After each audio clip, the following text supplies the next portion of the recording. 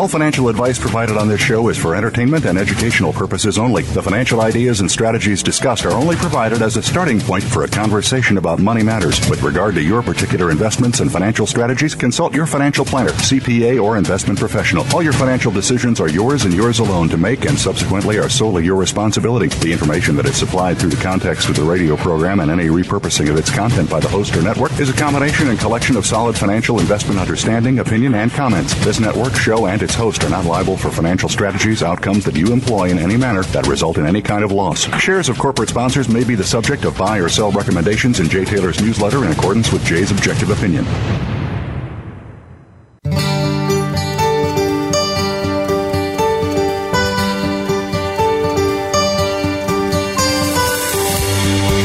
Welcome to Turning Hard Times into Good Times with your host, Jay Taylor. This hour will help investors fix issues and achieve personal gain. Now, here's your host, Jay Taylor. Welcome to Turning Hard Times into Good Times. I'm your host, Jay Taylor. I'm talking to you from New York City, actually Queens, the borough of Queens, and we're without power today. So I'm talking to you from my cell phone. It is the 4th day of August, 2020. And I do like to remind you that I'm the editor of a newsletter, Jay Taylor's Gold, Energy, and Tech Stocks. You can sign up for that by going to miningstocks.com. We like to also promote Chen Picks. Chen Selling, go to chenpicks.com. And Michael Oliver is back with us today. It's olivermsa.com. Those are 3 sites you want to take down and consider subscribing to those letters. I do want to thank all of you. This show making the #1 show, or at least one of the most popular shows on the Voice America Business Channel. And I want to encourage you to continue sending along any comments you might have, any comments you might have to questionsfortaylor@gmail.com. I do want to thank our sponsors for making this show economically viable. Our sponsors for today's show: Great Bear Resources, Benchmark Metals, NV Gold, Hannon Metals, Irving Resources, Lion One Metals, Novo Resources, and Sitka Gold Corp. Before I talk more about today's show, let me just say that Great Bear Resources just put out another phenomenal set of assays this morning that drove the stock up by more than $1. The headline assay for Great Bear was 81.22 grams of gold over 10.5 meters. Not only is this a remarkable intersection, but it occurs very near bedrock surface. It was drilled 140 meters in an area of 140 meters along the LP fault that had not been drilled before. Also, results continue to show great continuity of gold mineralization along strike and at depth. Now, one very well-regarded veteran mining analyst told me last week that Great Bear is greatly overvalued relative to another of my favorite stocks, that being a company that is not a sponsor of this show, but one that is covered in my newsletter. That company is Galway Metals, which was up more than 18% today earlier. At least I haven't checked it in a bit. But it was up on, again, this is a company that has an amazing gold discovery underway. But to sell Great Bear short at this juncture, even though we have done extremely well with this stock up to now, I believe would be a huge mistake because we just don't know the limits of this deposit. And every time this company comes out with more drill results, they're just amazingly good. So I'll be talking much more about both of those companies in my newsletter in more detail this coming weekend. So again, you might want to consider subscribing to Jay Taylor's Gold, Energy, Tech Stocks. Go to miningstocks.com. I also want to tell you that I have now completed the content of a course on investing in gold. The title of the course will be The Basics of Investing in Gold and Silver and the Miners. The first lesson will be setting the table for a once-in-a-lifetime gold and silver bull market, which is what I think we're in right now. The second lesson will be investing in post-COVID-19 world, a fourth turning demise for America and the U.S. dollar. The third lesson will be different ways to own and invest in gold and silver. And the fourth lesson will be the basics of investing in gold and silver mining stocks, especially with an emphasis on the exploration stocks, which is what I cover. And then lastly, the fifth lesson will be guidance from 2 professionals. Dr. Quentin Henning and Chen Lin will be with me in that one, and we'll do a video on that as well. Dr. Quentin Henning, who is perhaps one of the most, if not the most sought-after gold exploration geologists on Earth, will talk about what he looks for before devoting his time and intellect to a mining project. And Chen Lin, who has had a remarkable track record of investing not only in mining stocks but in energy and biotechs, will also be with me in lesson 5 to talk about trading strategies that he has used so successfully for him and his clients. Now that I have gathered the content, I need to film these various 6 lessons, which I will do as soon as I am able. We still need to decide on a price for the course, which will depend in part on the level of interest. If we have heard from it, we have, in fact, heard from a number of you. So if you're interested, please register your interest by going to questionsfortaylor@gmail.com. And if you register your interest there, then we will praise you of more details, including the price of the course, once we are ready to run with it. And I think we do want to move as quickly because, as I'm sure all of you are aware, gold and silver are really starting to march to much higher levels. Turning to today's show, my guest today, Michael Oliver, is back with us. Thank God for that. And Dr. Quentin Henning as well, and Dan Oliver will be with me as well in the second half of the show today. I've titled today's show The Slingshot. Now, that title was taken from an article written by Dan Oliver, who will be with me, as I said, during the second half of today's show. His article refers to the dramatic and exponential rise in the nominal price of gold and silver that is starting to take place as the Federal Reserve has no politically acceptable choice but to hyperinflate our currency. In other words, to destroy the purchasing power of the dollar, which can only be seen as another fraudulent currency that is slated for the dustbin of history, as all fake fraudulent fiat money systems have been in the past. The only enduring money on earth is gold and, to a lesser degree, silver. And most of the founding fathers in America understood the need for honest money if America was to remain free, because once money is in the hands of the politicians and the bankers, it is used to redistribute wealth towards their own selfish ends. That's why our founding fathers defined the dollar in terms of a set amount of gold and silver. But alas, the sinful nature of human beings tempts us to think that we can have something for nothing. And so Richard Nixon and the entire Western world, they bought into this big Keynesian lie that you can print your way to prosperity by providing currency that enables you to buy more than you produce. So yes, the Fed can print, but that doesn't provide supplies for consumption. And with massive unemployment now in America, thanks greatly to an overreaction, in my view, to COVID-19, Humpty Dumpty is set for a very big fall, and it won't be easy to put Humpty Dumpty back together again, I'm afraid, given the ignorance and misguided anger towards capitalism that we're seeing displayed by groups like Black Lives Matter and Antifa and many others. So in the second half of today's show, Dan will talk about the great slingshot in the price of gold and silver as a growing number of citizens around the world are waking up to the big lies told by a self-serving deep state. The problem for them is that there are physical limits within the 4 dimensions of time and space, even if they think they are gods that can defy them. We are all about to find out that the men and women at the Fed and in the Supreme Court and in our government are mere mortals whose hubris has led them and our country down a path to destruction.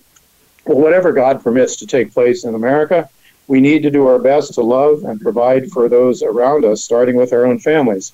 And so I'm very happy that Dr. Quentin Henning will be with us in the second segment of today's show, because as much as anyone I know, he has been enabling shareholders of various companies, starting with Noble Resources and Oakland Resources, to build wealth in the midst of the carnage that is taking place thanks to an increasingly belligerent American people and our totalitarian government. Now, I am super happy to tell you, however, we don't have to wait long, because right now and right here, Michael Oliver is with me to give us his latest take on these very, very unusual markets. Thanks for joining me, Michael, and we've really missed you, I can tell you that. Hi, Jay. Good to be back. Yeah. Good to have you, and I understand that you've relocated to another state out in the western, out somewhere around the Rocky Mountains. So yep, I hope you're settling in. And we look at them. We look at them in one direction, and the other direction is flatland. So it's kind of two-dimensional. Anyway. Well, that's nice. That's nice. Well, let's start with gold and silver. That's the obvious one. What's your take here? Now, Michael, I'm always worried, from past experiences, I know when the gold market starts to go up, I get really excited and I keep buying junior gold stocks, and I buy them and buy them and buy them, and then smack, there's a crash, and I've lost 70 or 80% of the value of those little junior gold stocks. Are we anywhere near that point in time? I don't think so. I think we're near the opposite of that. I think the tone that the market, especially the miners, over the last 5 or 6 years has taught people, investors in that arena, to be nervous Snellies all the time. I think the opposite emotion is now justified, and it's rationally justified, because I think the technicals are totally unleashed. Silver has demonstrated that. Silver was a dog compared to gold over the last 5-6 years, and it got flushed in March along with GDX, and immediately reversed after the bear trap was sprung. And we had to buy. Of course, we like silver down in there anyway. But once it crossed 1948 last month, $19.48 on the July contract, which has since expired, we had an annual momentum breakout that said silver is now going to go vertical rapidly. We thought the first surge would at least take it to 25. It took it up to about 26, and we had a rapid sell-off, a buck or two, which we expected some turbulence once we got up above 25. But now we're back up 26 again, which says the turbulence we just had there, you could have missed it had you gone fishing for a day. Okay, so that's the kind of break you should expect from now, and not multi-month breaks and things of that sort. Very brief, short stabs, and if you try to exit, take profits, and you take your eyes off the screen the next day, you may miss getting back in. And so we argue repeatedly of late that quit thinking that way. We're in a major crisis. We're in a major bull market in silver and gold that is historic. None of the others prior to this were facing the same kind of macro technical and macro fundamental events in the world. This we think is the final move of gold, meaning that once gold moves up here this time, it will be opposite effects will be occurring in other asset categories. I'd call this the giant swirly of history. I think the emergence towards state socialism in the West, the gradual, loving, Fabian-type socialism as opposed to the jackboot type, has been growing for 50 years. And it didn't matter which political party was in charge. The growth of government, its intrusion, its overriding of free exchange between people has created distortions, errors in investments, and in all kinds of arenas. And when that comes unraveled, all of these accidents and errors and pricing and so forth will reveal themselves with much pain. But then again, pain sometimes is needed to heal. And I think gold is expressing that. Silver is now expressing it. The T-bonds are expressing that, though at some point in the near future they will probably go the other way, meaning higher rates. But right now they're still a safe haven. The dollar has now caved. We had a number for last month that it closed well below, turning its annual momentum back into negative. We think that's now wind at the back of gold. We'd also watch the U.S. stock market and the developed stock markets, because that's an asset category that's likely to suffer greatly.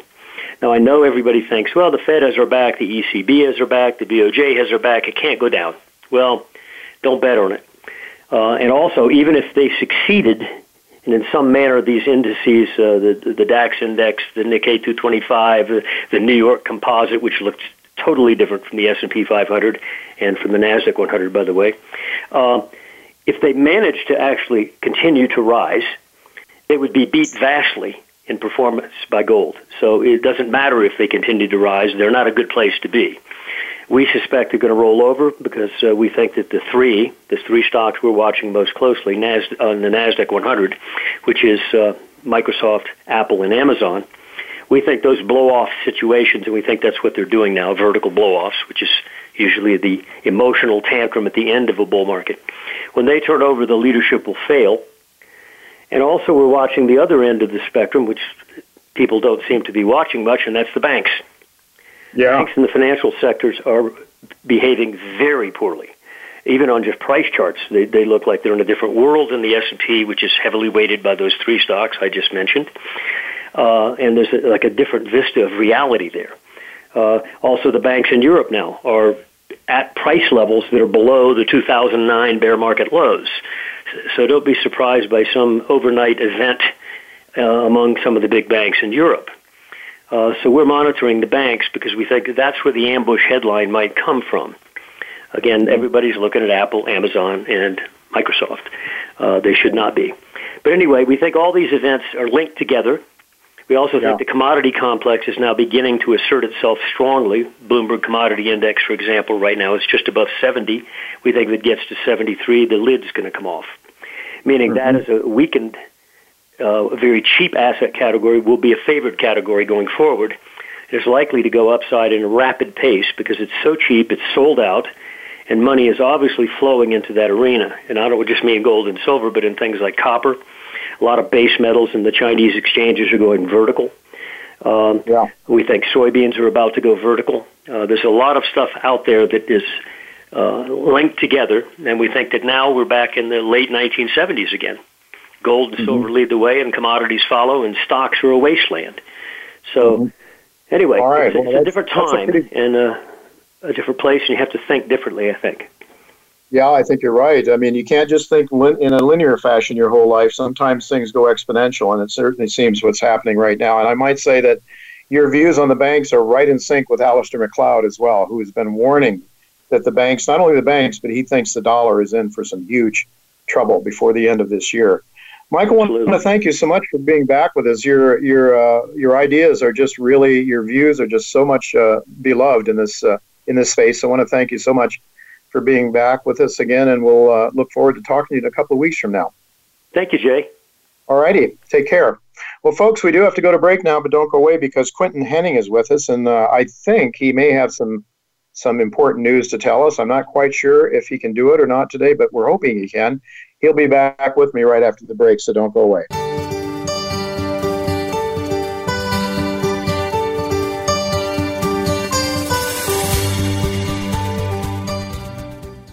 Novo Resources Corp. trades on the OTCQX under the symbol NSRPF and on the TSX Venture Exchange under the symbol NVO. Its flagship assets are located in the Pilbara region of Western Australia. Novo has recently partnered with Sumitomo Corporation of Japan to evaluate, advance, and develop the company's Australian gold projects. With over $40 million in cash and $60 million committed from Sumitomo, Novo is well on its way to establishing itself as one of the top junior explorers and developers in Australia.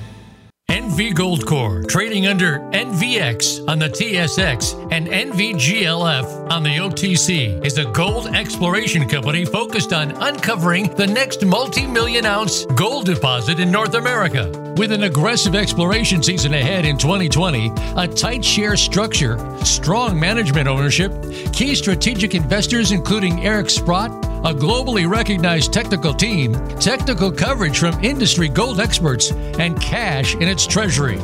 Visit nvgoldcorp.com to learn more on this exciting story. When it comes to business, you'll find the experts here. Voice America Business Network.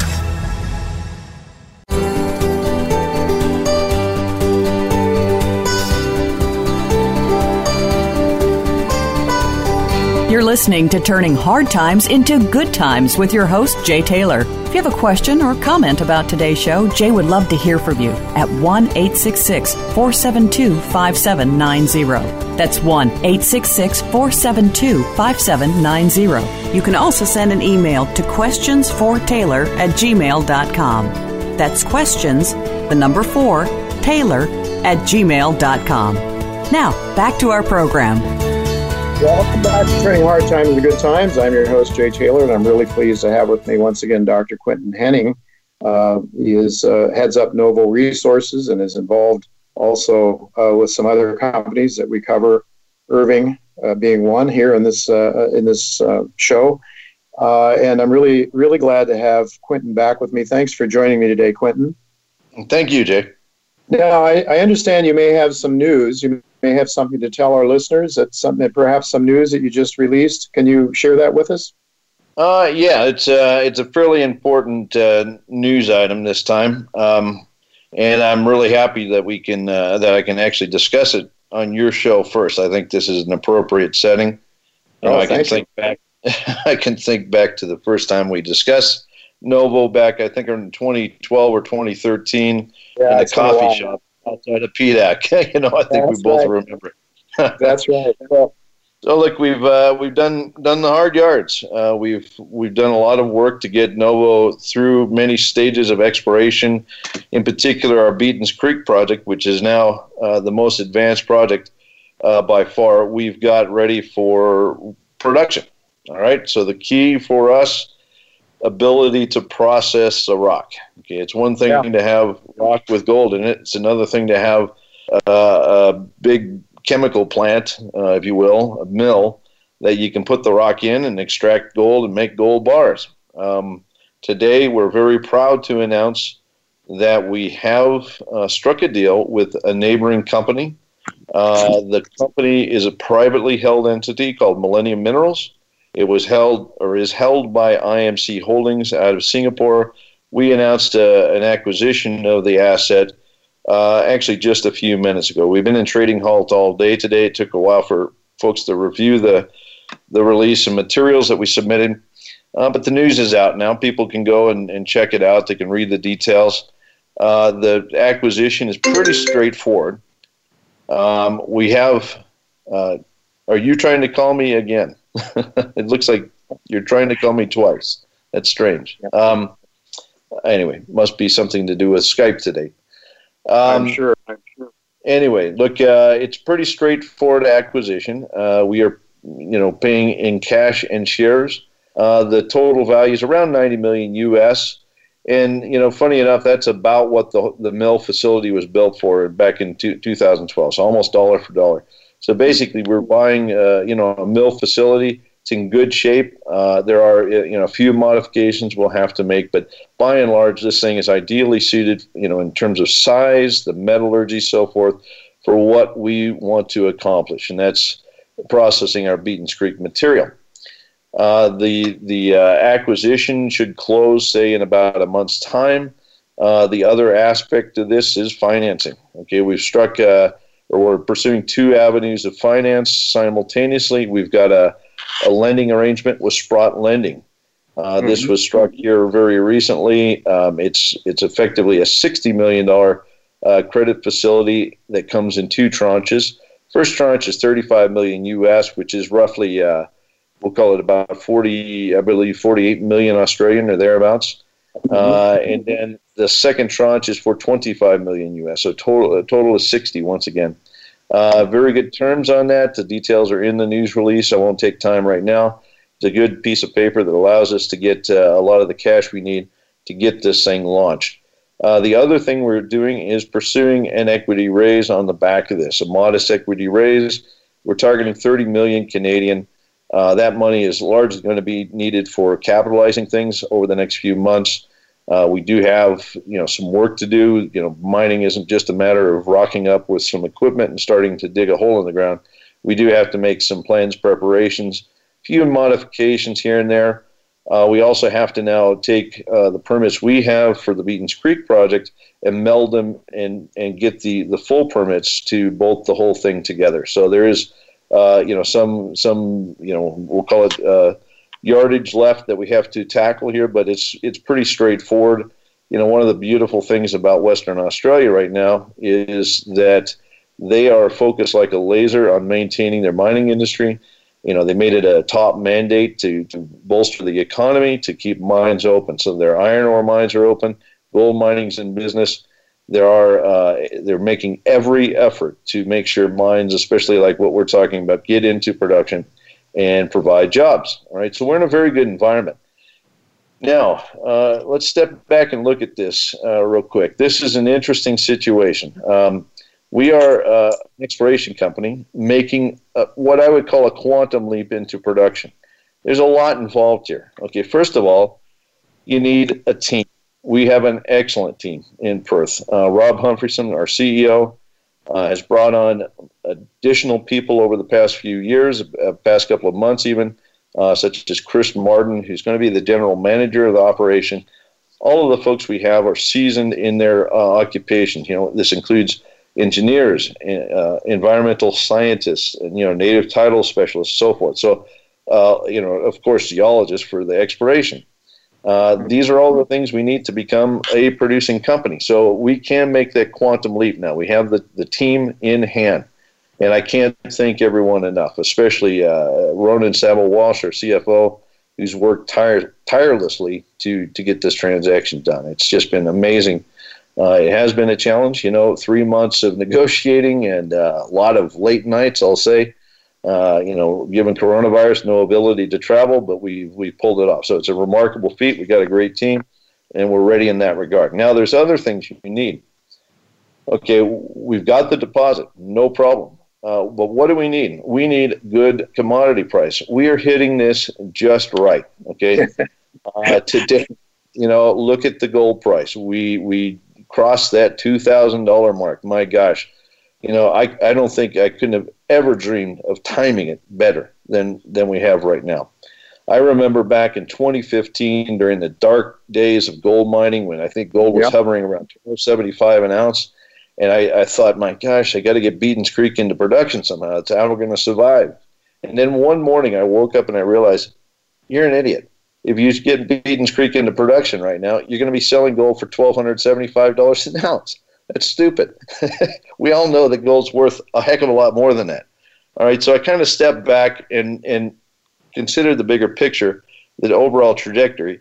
A number of things happened too that were kind of pivotal with the discovery out of Karratha and so forth, and Egina since then. Right. But it was it just did not feel like the right time to push pell-mell to take Beaton's Creek to production.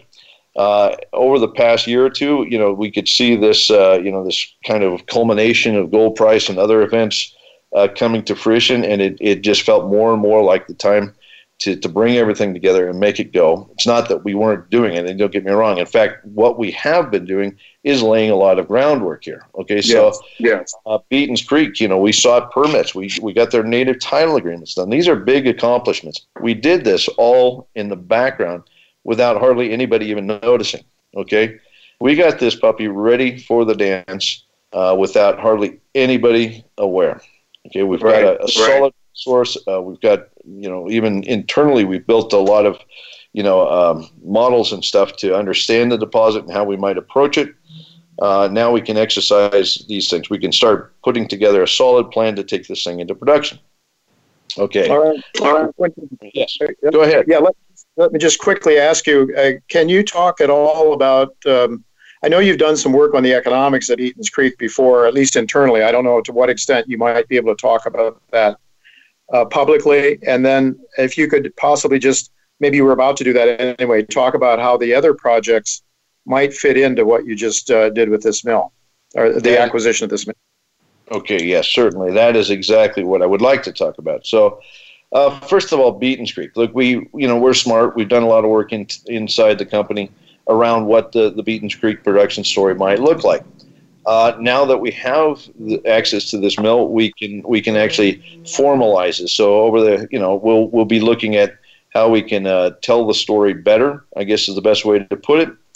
I can't conjecture about, particular dollar amounts, but just to say that we will optimize margins as much as possible. Okay, we see a lot of opportunity here. We think this could yield a very high margin deposit. So we will endeavor to deliver high margin and also as quickly and efficiently as possible, obviously for as little capital as possible too, without taking any shortcuts. Okay, so can I give you numbers right now? I think if my lawyer heard me, he would shoot me, so I'm not going to go there. Yes. But I will say this, I'm very optimistic we can deliver something that everyone will be very pleased with. Okay, now, the next thing. Other projects, yes, this is an important picture that we're building.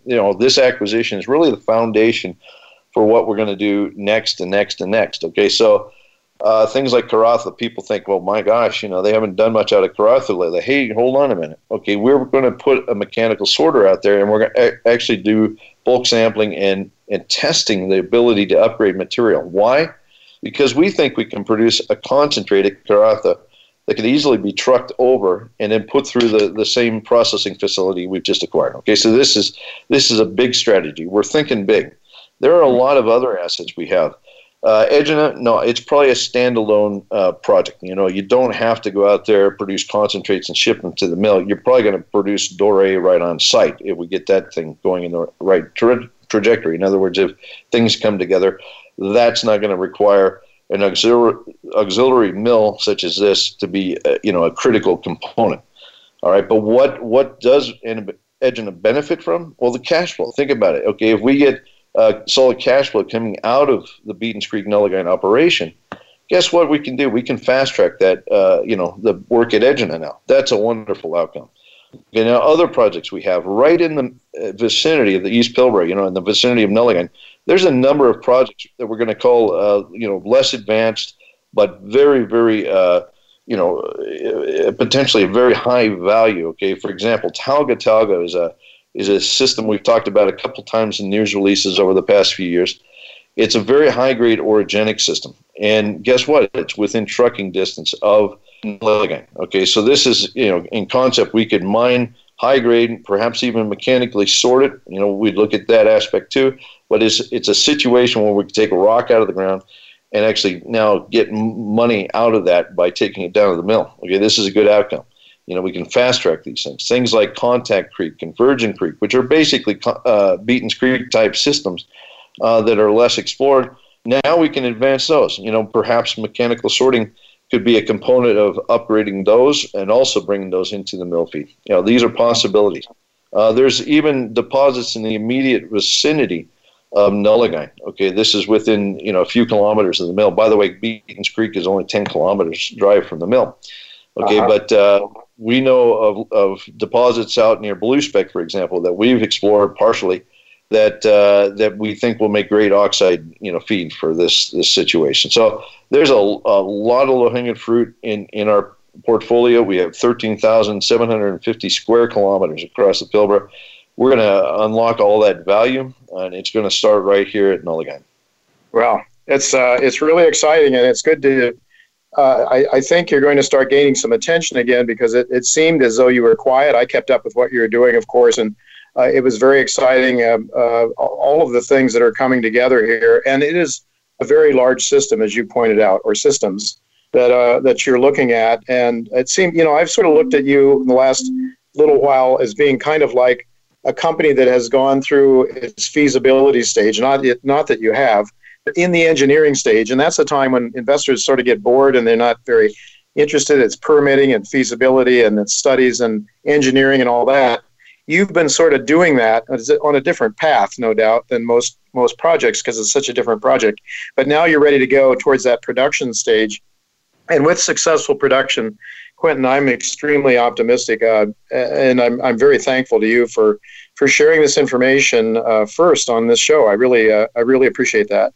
It's greatly appreciated. So thank you very much. Well, thank you, Jay. Look, I really appreciate the help and support you provided over the years. A number of folks like yourself have been very supportive of the company. I'm very appreciative. There's Corey Fleck, for example. I do quite a few interviews with him. Sure. It's a great way to get the message out to shareholders. And then there's this one guy. I think his name is Bob something or other. I can't quite. Bob. I've heard of somebody named Bob Moriarty. That couldn't be who you're talking about.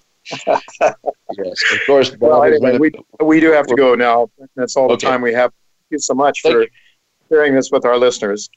All right, folks. Are you back? Thanks. So, folks, we do have to go to break. Dan Oliver will be back with me to talk about the slingshot move in gold and silver. So don't go away. Dan has some very important things to tell you. We'll be right back with Dan Oliver.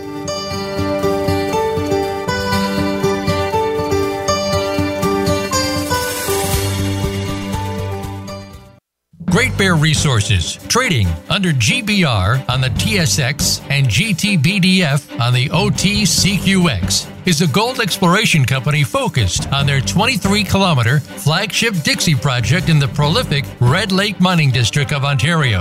Having recently made multiple high-grade gold discoveries, GBR is fully funded to complete a very active 200,000-meter drill program through to the year 2021. Stay up to date on what's been considered one of the best-performing exploration stocks in the last 2 years by visiting greatbearresources.ca. When it comes to business, you'll find the experts here. Voice America Business Network.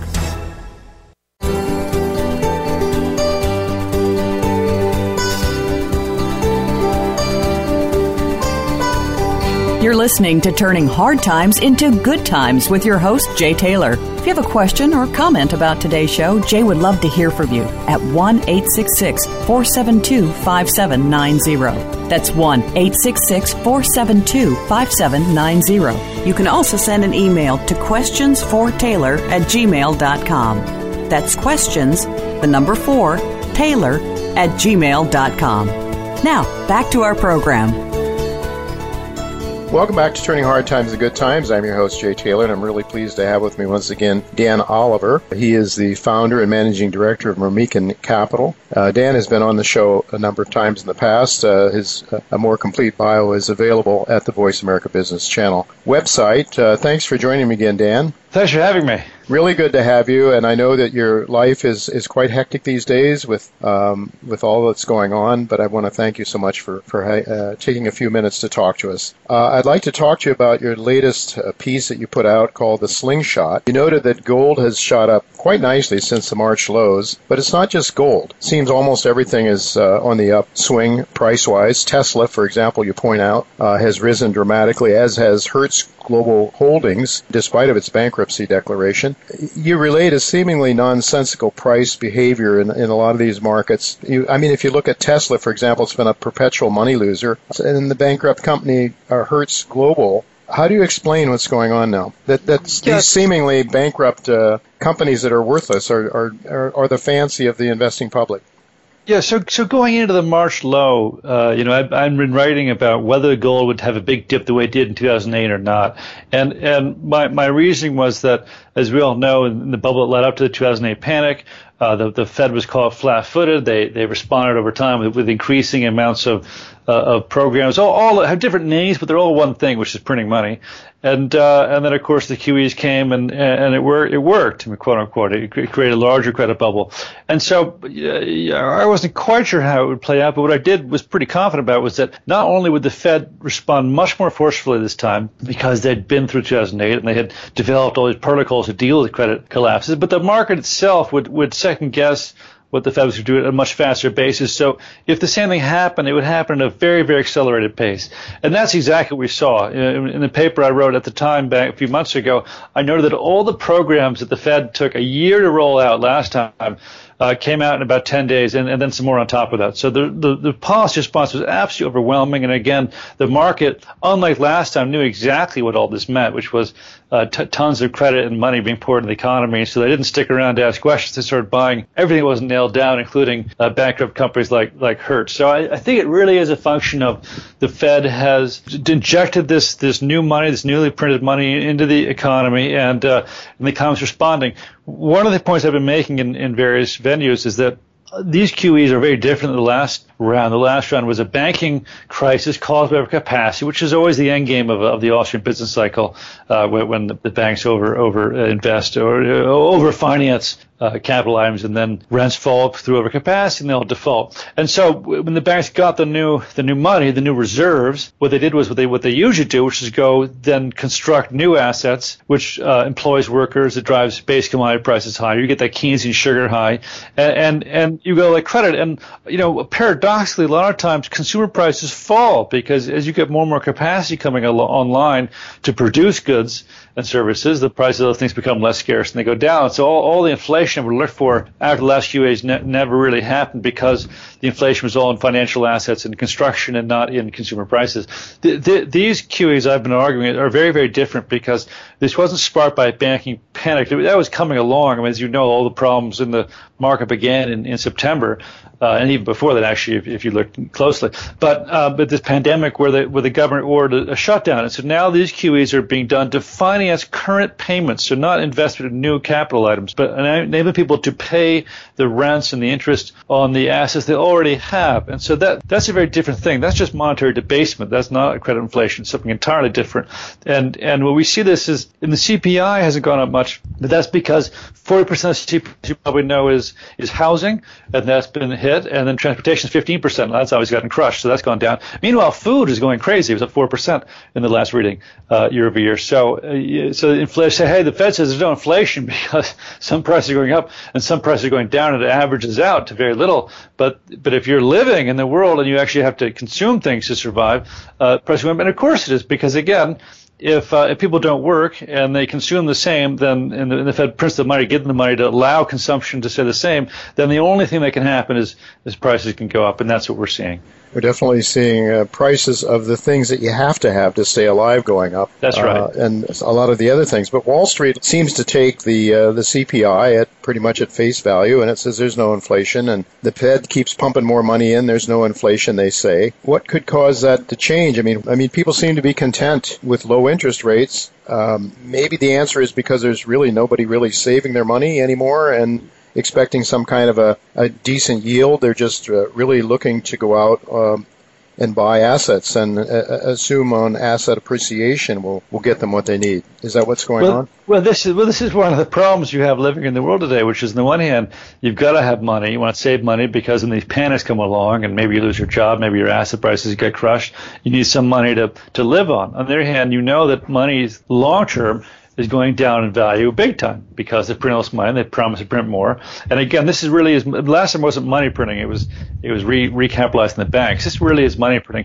I should say, really, it's actually both. I mean, the Fed is of course injecting this money straight into the economy, but one of the things they've done also is to buy enough Treasury bonds to put interest rates way down. And one of the things that happens is an enormous housing refinance boom, right? And it's just a function of credit of interest rates. I mean, the amount of money you can. People don't think about when they buy a house or an apartment what it costs. What they think about is what's the monthly payment going to be. Right. So as the rate goes down, that same monthly payment buys you a more expensive house or the same house just at a higher price.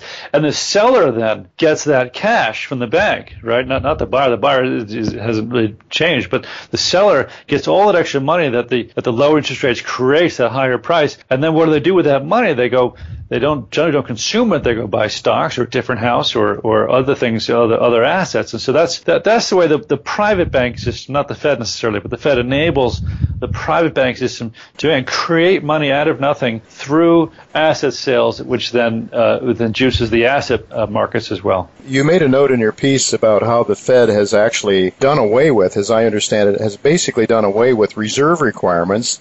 They used to be traditionally something like 10%, except for certain assets, certain like treasuries and so forth. Some of the more safe instruments would not have that kind of 10% reserve requirement. But generally, loans were reserved at 10%. And now they've basically, if I understood what you said in your article, the Fed has actually just done away with reserve requirements so that there's no limit on the amount of money that can be created, essentially. It's just stunning. I mean, the textbook model, which reality more or less followed, was that, as you probably know, there's $100 of new cash in the system. You deposit in the bank $100, and the bank can lend out only 90% of that because the 10% reserve requirement. So they lend out 90% to me. But then when I get the loan, I get cash in my account, so I deposit at a different bank. And the bank says, hey, we have $90 of new deposits. We can lend out 90% of those deposits. Right. So lend out $81. And that's the fractions of process, and that $100 turns into $1,000. That's why you almost have to think about it each time you say it because it's so bizarre and crazy. Yeah, but it is. When you deposit $100, the banking system as a system lends out 1,000, and that's determined by that reserve requirement. If you reduce the reserve requirement to 5%, then that process creates $2,000 of credit off of that $100 deposit. And so, if you eliminate reserve requirements, then it means that the banks can effectively create infinite amounts of money. Now, there are other things to constrain them. I mean, the banks don't want to lend against things that they're going to have a guaranteed loss. So if you walk in the bank, even if they can create infinite amounts of money, if your business plan is no good or you have no credit, they won't lend to you.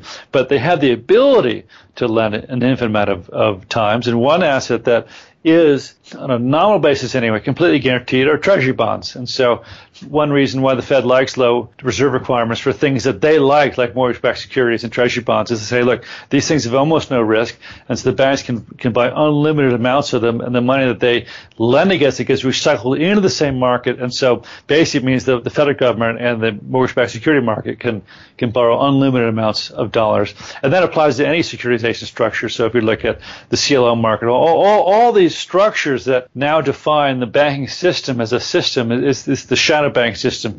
Now literally have that money creation machine has absolutely no limits to it, and it's another reason why the amount of money creation is stunning. I'm sure you've seen the statistics, the growth of M2 year over year. Do you do the number in front of you? I don't, but it's the highest since after World War II.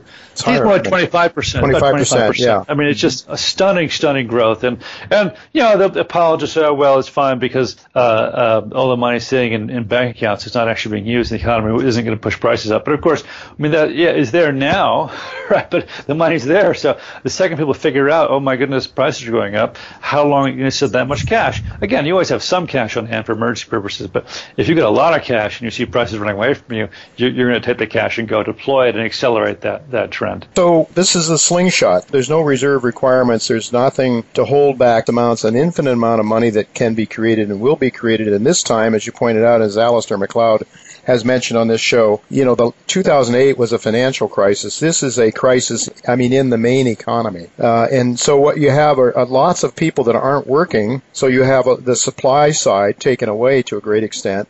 And yet you have money that's going into the people, to pay their rents, money created out of nothing. And so this is what Alistair would also argue, that we're headed for some very dramatic inflation. Yeah, I said that dramatic inflation. That's the point, is that in a free market, prices would have plummeted because demand went down. That's what happens, supply and demand. The supply didn't change much, and the demand, got crushed. By legislation, you can't work. You can't, if you don't produce things, then you can't acquire things. To me, it boils down to Say's law, which you may recall, is you demand through your production. So you produce something, and then you sell that production for money, use that money to buy the thing you want. And so it's your production that defines your demand. And if you think about it, if you take Say's law and apply it across an economy, what it really says is that you can't consume more than you produce. That should be pretty basic. The Keynesians can't figure it out, but that's a pretty basic thing to say. And so when you order everyone to stay home and not produce things, well, then you can't demand things because you haven't produced anything. But again, the Fed has mandated that no one shall suffer, and so they're going to print as much money as they have to allow people to consume what they were doing in the past. But since you're not producing things, the only thing that can happen is prices have to go up, and that's why I'm so certain that we're facing inflation this time. And there's another point. I think the market's telling us this, and that is looking at silver prices. People generally refer to silver in the markets as just gold on steroids, with high beta gold, and that's not at all accurate. If you look at the function of gold and silver throughout the ages, they had very different functions. Gold was the money of capital, so when you had a large transaction like buying a ship, a capital asset, or ransoming back your king, or something that required a huge amount of money, you use gold. For more colloquial transactions, going to the marketplace and buying food kind of thing, you use silver or copper. So silver was a transactional metal, and gold was the metal of capital. And so in the 1930s, when we had that banking crisis, there was nothing wrong with the dollar. The dollar was very solidly backed by gold, by 90-day commercial bills, and by federal debt that had almost no debt because Andrew Mellon had paid back all the debt during the 20s. And so there was no transactional problem with the dollar, and silver got crushed. Gold did well because there was a capital crisis in the banks, but there were no transactional issues, and so the gold-silver ratio blew out to enormous amounts. You look at the 70s, and you had a credit bubble that was resolved through inflation, and so you had a capital problem, i.e. Your capital was being eaten away by inflation, so gold did very well. And you also had a transactional problem because the money of everyday use was depreciating so quickly. So silver did incredibly well. And so we're looking at the next currency crisis. I've been saying for a long time that it is possible you could have a deflationary credit collapse. The Fed sat there and did nothing and let everything melt down, in which case gold would still do well, silver would do very badly. So it wouldn't be gold on steroids, it would be different things. But that given the Keynesian consensus, the chances of that happening were very, very tiny. And of course, the Fed's going to print until the machine breaks. And in that case, that is the situation where silver outperforms gold, and that's what we're seeing. If you notice, silver did underperform gold big time during the crisis, as it should have, because things were melting down. And now we see silver breaking out that's a signal. That's the market telling us that inflation is coming. It's coming soon. It'll be big. Dan, with the time we have left here yet, I'd like you to talk a little bit about the South Sea bubble. You talked about the Cantillon effect, and maybe just a little bit about the South Sea bubble, because I know Alistair McLeod has talked in the show about the parallels between what he sees anyway, the parallels between what happened with John Law's South Sea bubble and what's going on now. Can you talk about that a little bit? Yeah, sure. So John Law was a Scottish adventurer who created the Mississippi bubble in France. I'm sorry, yes. Happened a little later in England, and he basically set up the first modern banking system where he replaced gold and silver that was in use at the time in France with banknotes. And the banknotes were first backed by gold and silver and commercial credit, which was very solid. And then he went around and financed all sorts of speculative enterprises and unpayable federal debt, French sovereign debt. And they created the first large modern credit bubble. And Cantillon was one of his partners in this, a banker, and Cantillon was a very Murray Rothbard said that he wrote the first modern economic treatise, which is probably correct. And one of the things he noticed was that the people nearest to the bank got the money first and were able to spend it before prices rose. He actually described this somewhat differently. He described it as if you discovered a gold mine, because again, gold was the money, the real money at the time when he was writing. You get very rich, and the things that you bought with the new gold you'd found, you could buy at the then current prices. So you would change production because you said, okay, I want beef instead of rice or whatever you were reading before. So the beef farmer gets richer because he gets the money first before everyone else does. And so the money flows into the economy in a certain direction. And the last people to get it are people on money contracts like domestic servants, he says, and landlords who have long-term contracts. Now, he talked about gold and silver, but of course, the reason he came up with this idea is he saw it happening in France where those nearest the bank got the money first. And this is why in our country, bankers are so rich, because they get the money first. And the Fed prints the money, creates the money through the process, and then the fractured process creates money in the banking system, and the bankers get it first, and they get to spend it before prices have adjusted. And the next folks to get it are people who own assets, because this money floods into the asset markets. That's how they print their money, right, is they lower interest rates, and that creates higher asset prices.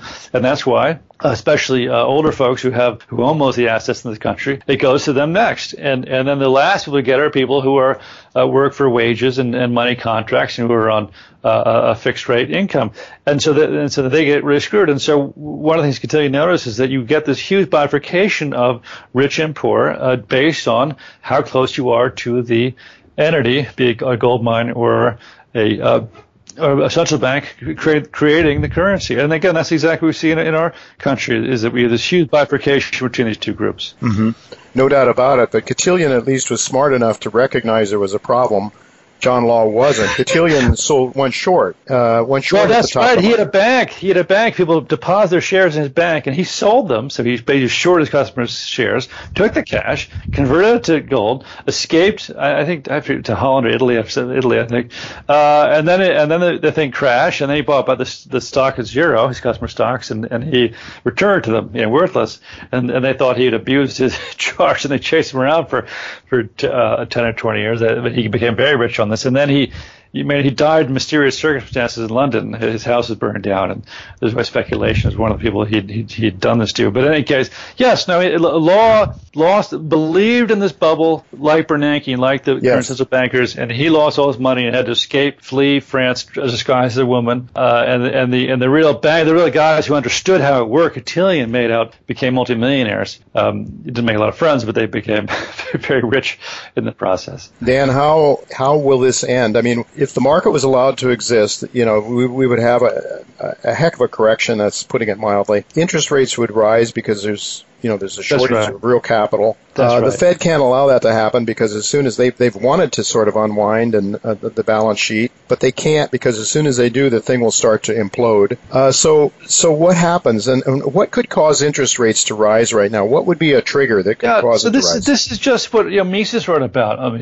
Constantly, which is that they're in a place where if they let interest go higher, you'll bankrupt the entire private equity structure. You'll bankrupt the government. You'll bankrupt the banks. Everywhere will go bankrupt. They can't do that. If you don't allow that, the only way to prevent it from happening is to accelerate the money printing. And if you do that enough, then the currency collapses. And those are your choices. And when you look back, particularly at Weimar Germany, we're not there yet, but we're heading that direction. They kept vacillating. They would say, "Oh my God, the markets are unhinged, inflation's unhinged. Let's tighten up." And so they would stop the printing press. They'd slow them down. Everyone would go bankrupt. There'd be a huge crash in the markets. And they say, "Oh, this is too painful." They print faster. So they got involved in that, and that's exactly where we are. Mm-hmm. I mean, it's a much longer process because we're not down the vortex quite deep enough yet, but we see this. They stopped printing money the first thing Bernanke did as a chairman when he came in was slow down the money printing, and then 2008 happened, and he had accelerated. And then what did they do? The Fed do for the last couple of years?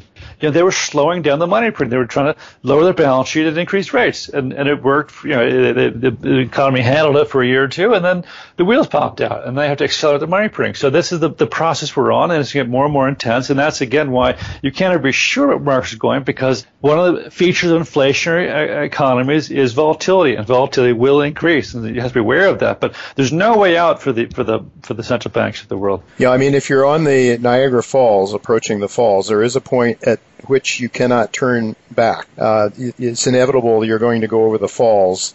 You said we're not at that point in the vortex yet where we're... Well, we're heading there. Heading there.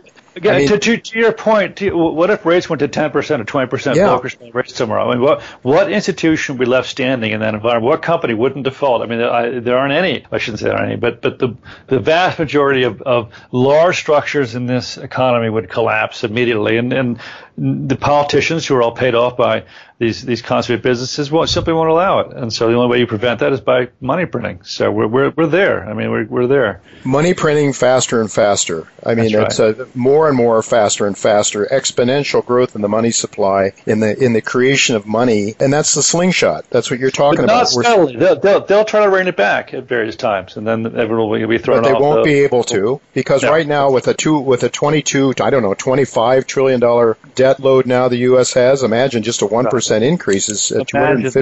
It's just a 1% increase, Dan.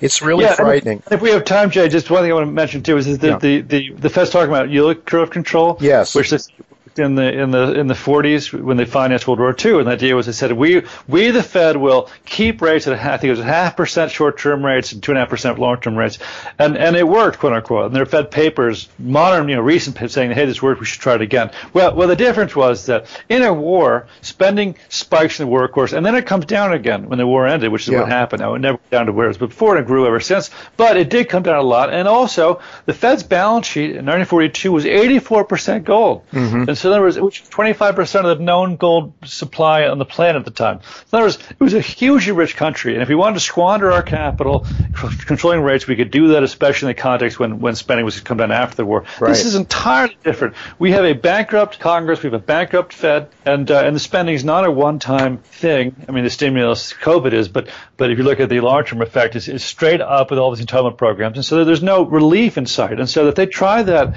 they'll have to buy the entire treasury bond complex, which is more or less what John Law did at the end of the Mississippi bubble, and that's what created the last big jolt of enormous inflation before the whole thing unraveled and collapsed. Yeah, indeed. And Dan, I might just, in closing here, just mention that one of your earlier articles that you wrote, you showed a chart that showed the volatility of gold in the Weimar Marks during the hyperinflation in Germany. Right. And as you mentioned just a minute ago, there's likely to be a lot of volatility, but you got to hang tight because in the end, gold won out. Gold is real money. Hang tight and don't lever yourself up too much because then you can't hang tight. Don't lever. Yeah, exactly. Don't lever. And those of us who have been around from the bottom up are in much better shape than the Johnny-come-latelys, perhaps. That's right. That's true. Dan, I want to thank you so much for taking your time to talk to us. These are very, I think, very, very important discussions, and I hope and I'm sure our listeners will benefit. So thank you very much for being with us once again. All right, folks. Well, that is all the time this week. Next week, Ronan Manley of Bullion Star is scheduled to be with us for the first time. Quentin Henning will be back to talk about Lion One, and Michael Oliver will be back again. Until next week, goodbye, and God's blessings to you.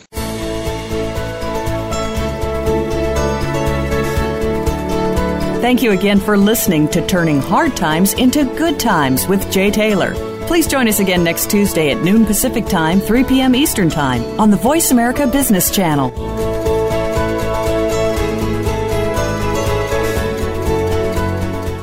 Benchmark Metals is a gold-silver exploration company that is embarking on its largest program to date on the Lawyers Project, with up to 50,000 meters of resource expansion and definition drilling planned in 2020. The multi-million-ounce potential project is expected to have a new mineral resource estimate and PEA study completed in 2021. The company is backed by the Metals Group management team and believes this aggressive program will be complemented by one of the strongest commodity bull markets in decades. Visit benchmarkmetals.com and subscribe to follow their success.